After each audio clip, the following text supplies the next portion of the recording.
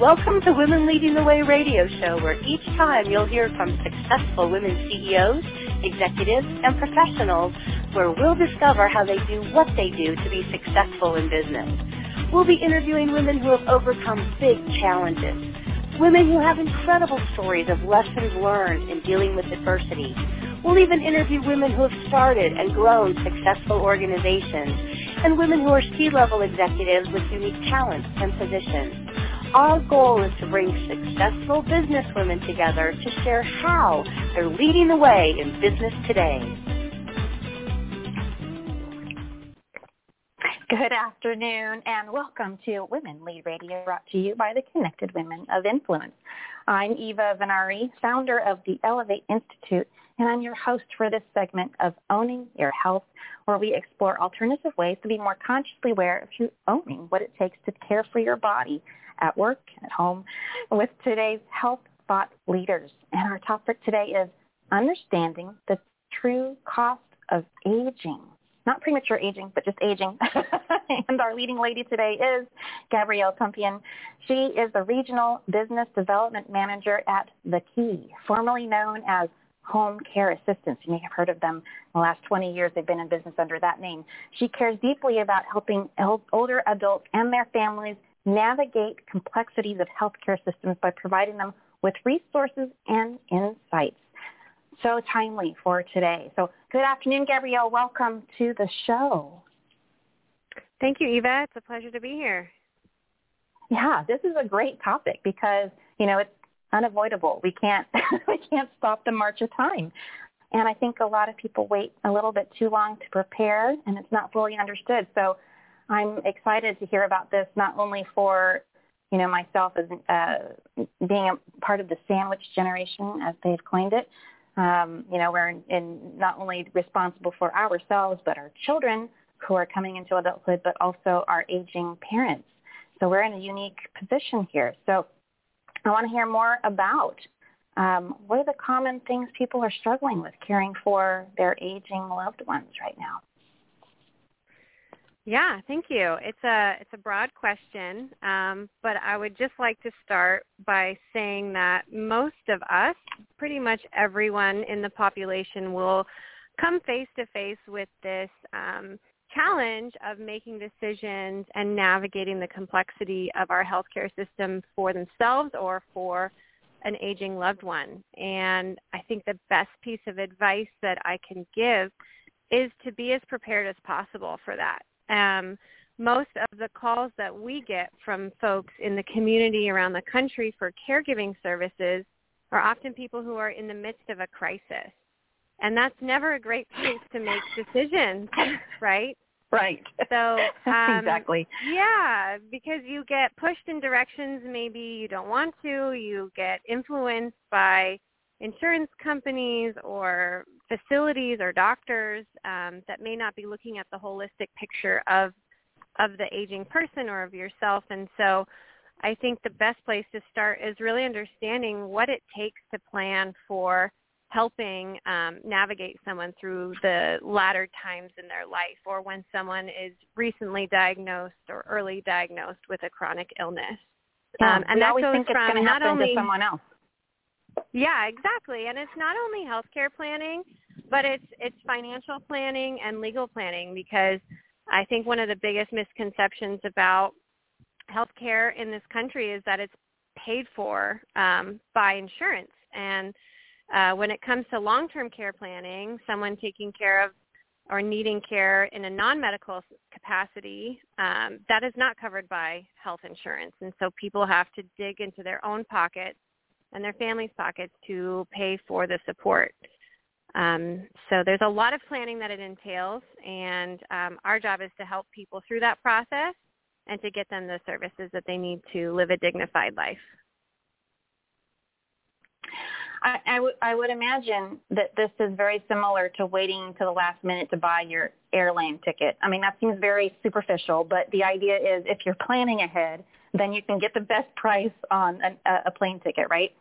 So does the same thing apply in this situation, not only for planning, but I mean for being able to secure pricing that works with your budget, ahead of time. And I'm getting a little creative with this idea, but I'm curious to know, is this something that you can plan for and then really plan for because you can lock in certain price ranges or at least know your market? How does that come into play?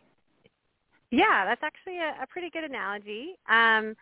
I would say there's a few ways to plan for. One is to understand really the average numbers of how much it costs to hire care if you need outside support for a loved one, and then also kind of what the options are as far as if an elderly person was to move into a facility setting versus staying at home.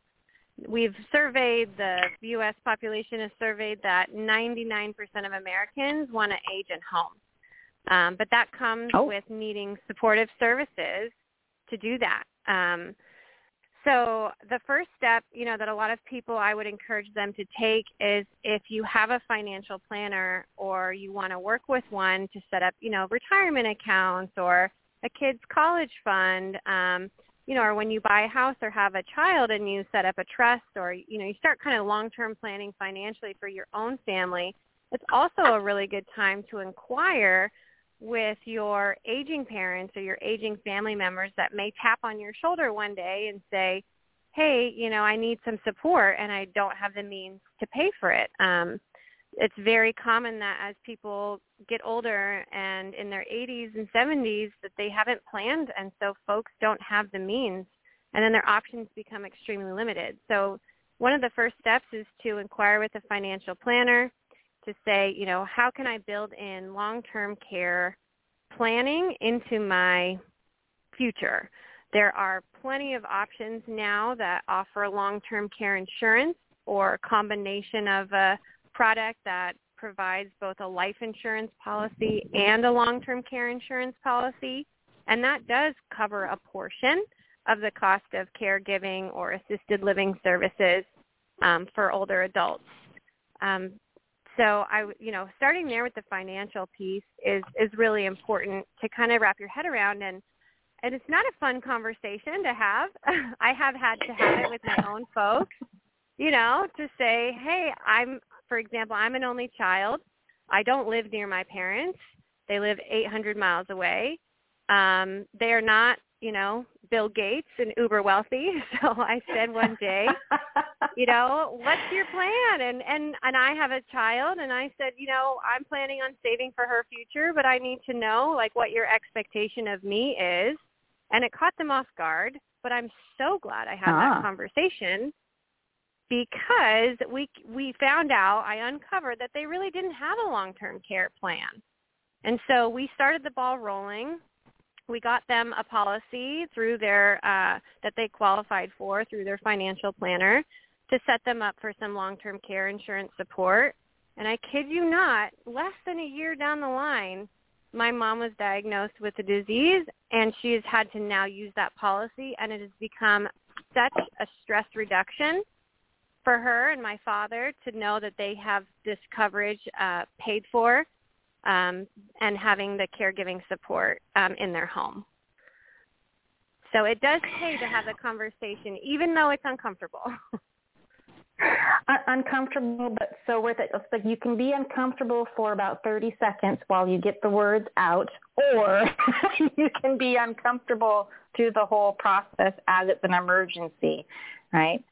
I mean, why would you stress yourself out that much? But that's a great example of how what a success story could look like.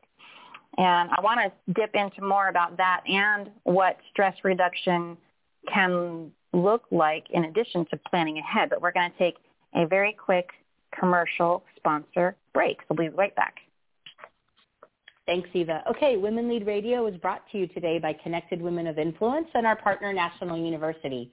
National University is proud to be one of the largest private nonprofit universities founded in 1971. The National University mission is to provide accessible, achievable higher education to adult learners. Today, National University educates students from across the U.S. and around the globe with over 170,000 alumni worldwide. Thank you so much for your support, National University, and to all of our sponsors and our partners, like you, Miss Eva Veneri, that you are a sponsor. So thank you. Now back to your show. Thanks, Michelle. Very good. And we're back here with Gabrielle Pumpian of The Key, discussing the true cost of aging. And we were just getting a terrific example of how like a little moment of discomfort and planning ahead with your parents for the future can save you so much stress in future times, because we don't plan to be in a critical care situation, and we don't plan to be diagnosed with Alzheimer's or with dementia or need temporary assistance at home as opposed to hospice or long-term care.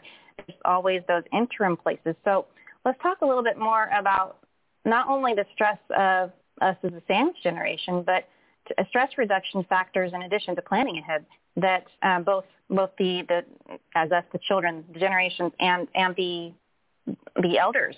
How can we reduce our stress through this whole process of planning ahead? That's a great question.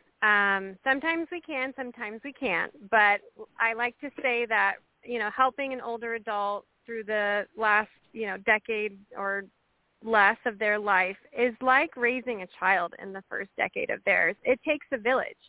We've heard that phrase for raising babies, and it is true. You can't do it alone. So I would say step one is don't think that you can care for your loved one all by yourself, and nor should you. And that's part of my job at The Key as the Director of Business Development, is to really help educate the community and make sure that people understand what their options are. So I think finding out what's available, doing your due diligence to understand the resources in the community, or getting connected with the right person that can point you in that direction, is step one in reducing stress. Step two would be to actually act on the resources that you're provided, to hopefully find the means financially to be able to do that and to bring in additional support. And I can talk a little bit more down the line of what that's like to hire caregiving companies. I can even discuss a little bit the difference between hospice and home health. But I think one of the most shocking statistics is that I've read recently is that the number of working adults to older adults, which is somebody who's 65 and older, has significantly decreased. At the beginning of the 20th century, it was, I think I read, 25 working adults to one older adult as far as support. Now we're coming up to only 3 working adults for one older adult.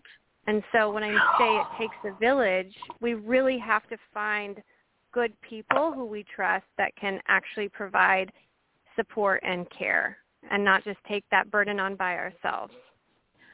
There's not a whole lot that shocks me, Gabrielle. That I was scared to hear the number, and then I was assured by you that I had a right to be scared. That's insane. Yeah. From 25 to 1 to 3 to 1. That's very shocking. Yeah, it's true. Well, it's true. And then most of the burden of folks who do end up becoming their primary caregiver for their adult parent are the women, right? We naturally are caregivers, most of us. We have this instinct to support others often before we take care of our own selves. And the pandemic has really shed light on the fact that the women are the first to leave the workforce when we have a crisis in terms of care. And the pandemic just showed that so many women left, right, to care for their children, to care for their parents. So they've sacrificed their own job and their own quality of life to care for others. And our society can't really afford that. We need women in the workforce. Yeah. Well, you're reminding me of, I don't know what the statistic is today. Maybe you have it, but the women in the workforce was over 55% pre-COVID. As far as who was out there actually in job positions, and not entrepreneurs. We're talking about in jobs. That's 2 different things. But to have so many to leave to take care of other family members, it feels a little bit like a sacrifice. And I would imagine that can have its own ramifications and mental health for those who are, like you're mentioning, a lot of stress around trying to handle it all. So rather than letting your body be the breaking point where you, as the caregiver, are broken down, what's a good indication? At what point should somebody be saying, I need to bring in help now, because if I wait too much longer, I won't be able to handle myself, as in addition to these others that I'm responsible for? Yeah, I think recognizing the common burnout factors, lack of sleep, anxiety, not eating well, not resting well, canceling things that bring you joy because you have to do, you feel burdened, you have to do something for somebody else all the time. Really the typical signs of mental health breakdown that we easily can ignore, but that can snowball and create catastrophic results for our own selves and those around us. And I think that it's so easy to let yourself be not taken advantage of in a purposeful way, but it's easy to not consider yourself and how you're feeling when you're wrapped up in the midst of seeing your loved one, dying or going through cancer or, struggling with their own physical and mental health. But I was speaking with a son yesterday locally here who has a very important job, and his mom recently was diagnosed with cancer. He moved her in with him and his wife, thinking it would be, easier to provide care for her. And he is struggling significantly because her health is declining, and he's in meetings at work, and he finds himself just spacing out, and he's running important projects. And he told me yesterday, I can't do this alone. I need help, and I can't put it all on my wife, and I'm missing important things at work, and he has a lot of stress. And so I think recognizing those stress indicators is super important, and reaching out, finding even support groups, or again, finding resources in your local community is important. There's so many support groups out there that I don't think people take advantage enough of. Well, what does that look like? I know there's family service agencies right off the top of my head. That's what I'm thinking of. But in addition to that, what would somebody go onto Google and type in, or their favorite search engine, and type in to look for? Yeah, I think it really also depends on the disease. So, for example, my mom was diagnosed with cancer recently, and so there are cancer-related support groups, not only for caregivers caring for cancer patients, which I and my father have attended, which was amazing, but then also support groups for her to help her feel more understanding and in community with other people who are going through. Same with Alzheimer's disease. There's amazing Alzheimer's associations and organizations throughout the country that people can tap into that have free education, that have support groups. And I think one of the most helpful tools is to just understand what that person is going through. What is this disease? What does it look like? How does it evolve? What's to come? So that you're not anticipating and being scared and letting the fear overcome you when you could maybe release some of that fear by gaining knowledge. So I think getting involved in specific disease support groups that your loved one is going through is very helpful. Yeah, it's better to plan for the worst and of course, hope for the best as opposed to the other way around. Well, I want to kind of start with the idea of, you mentioned earlier, 90% are wanting to age. They want to stay home. And I don't blame them. Me too.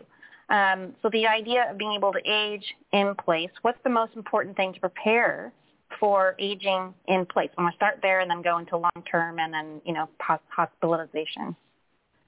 Yeah.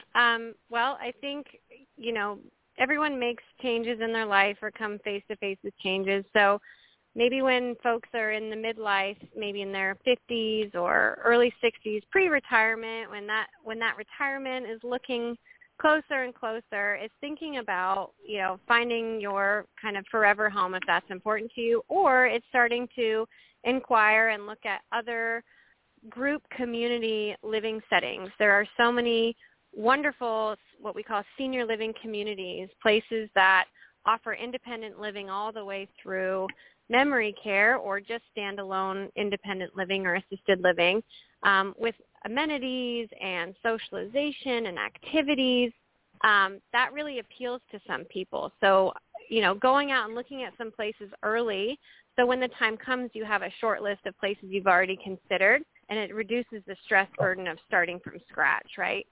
Or secondly, thinking about downsizing a home. Maybe someone has raised a family of 4 and they live in a large home, but all the kids are out, and there really isn't a need for a large home. So finding a space that has options to age in place. So taking account not like a 3-level home with stairs unless you're willing to put in an elevator or a chairlift. Finding a space that can be, amenable to a disability. And then really financially starting to put away, I think people put away money for that dream vacation or the dream car, but later in life you could be hit with a huge cost, and it may not be in the form of a vacation or a car, and you want to be able to spend the money that you need for the services that you require. Well, and then you have the calculated risk takers who say, well, you got to live for today because you don't know what tomorrow's going to bring. Maybe you won't live to the point where you need all these. I'm being the devil's advocate here, of course. Yeah, of course. What do you say to them? Yeah. Well, I say that statistically the U.S. population is living generations longer than we were, 30, 40, 50 years ago. Every day, 10,000 people turn 65. And by the year 2060, almost 25% of the population will be over 65. And a lot of that population will live well into their 80s and 90s. I mean, we have so many clients today that 85 is the new 65. 100 is the new 85. Yeah. And people are living longer. So I say live every day, but also know that somebody is going to need to take care of you unless you tragically pass away, from something sudden. Like I said at the beginning, it takes a village to usher someone out of this world just as it does to bring them in. For sure. And I used to tease that as we get older, we are more like babies. We need diapers. We lose our hair. We lose our teeth. We lose our memory. And all of that which I joke about costs money. All of that, I know it does. So, I'm thinking too about an article that I saw this morning. Headlines were saying that people are waiting to retire or not retiring at all because it actually has an effect on their longevity. It gives them purpose, right? Something to do. So, there's always this transitional phase where you can work not as hard or as heavy as you did before, you were eligible for retirement. But now, for me anyways, I have to be 72 to retire and collect Social Security. So as the different generations age into retirement, we're required to be older anyways. So there's all of that to consider. So as a person is aging in place, maybe they've decided, okay, I'm going to stay here, and I'm going to put up my handrails in my bathtub. I'm going to make sure that I can reach high places without getting onto a ladder, or put everything at arm's, standing length at height instead of way up high, being safe, right? So then you've got those who need to have long-term care. What does that look like in America, and how much does something like that cost? Yes. Well, I'll first preface with I'm not a long-term care insurance broker, so I'm not going to pretend like I know exact amounts. However, I can tell you that in the United States, we do not have a system in place to support our citizens with long-term care. So it's on us as individuals. Wow. We don't have this collective responsibility like a lot of other developed nations do to care for their elderly folks. So first step is, you do have to figure it out for yourself. And typically, kind of the old school long-term care was you pay a premium, you pay it for decades, 25 years, hoping that by the time you're in your 70s, 80s, and you have some changes of condition where you require assistance with a few of your activities of daily living, such as showering safely or meal preparation or, driving to appointments if you aren't driving anymore, then that will be covered by a long-term care insurance policy. So I definitely, like I mentioned, the first step is to understand your options, discuss options with a financial planner, and kind of understand what is foreseeable in your own budget to start thinking about or getting a policy that could really help you down the line. And then when people are ready to use their policy, when they qualify, they call an agency like we do an assessment, we identify their needs, and then we provide our documentation as a full-service agency that's licensed by the state of California, that provides liability and workers' compensation for their caregivers, that provides background checks and pays payroll taxes. So we are an agency that an insurance company will approve to work with the claimant who needs the care. A lot of people think they can hire privately and just find someone off Craigslist or a friend of a friend to provide the care, but that may not be covered by the insurance agency. So it is important to do some due diligence. Mm-hmm.